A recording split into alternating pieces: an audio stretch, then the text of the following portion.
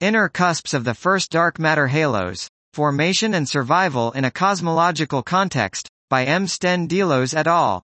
We use very high-resolution cosmological zoom simulations to follow the early evolution of 12 first-generation halos formed from Gaussian initial conditions with scale-free power spectra truncated on small scales by a Gaussian in wavenumber.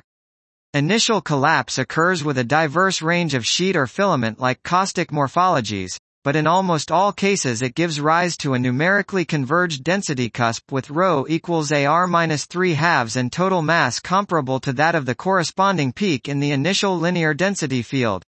The constant A can be estimated to within about 10% from the properties of this peak. This outcome agrees with earlier work on the first halos in cold and warm dark matter universes.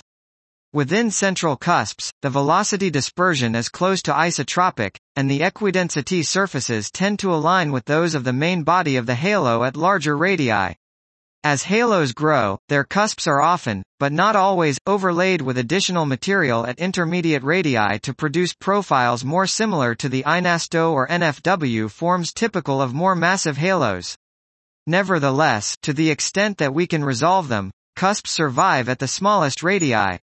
Major mergers can disturb them, but the effect is quite weak in the cases that we study.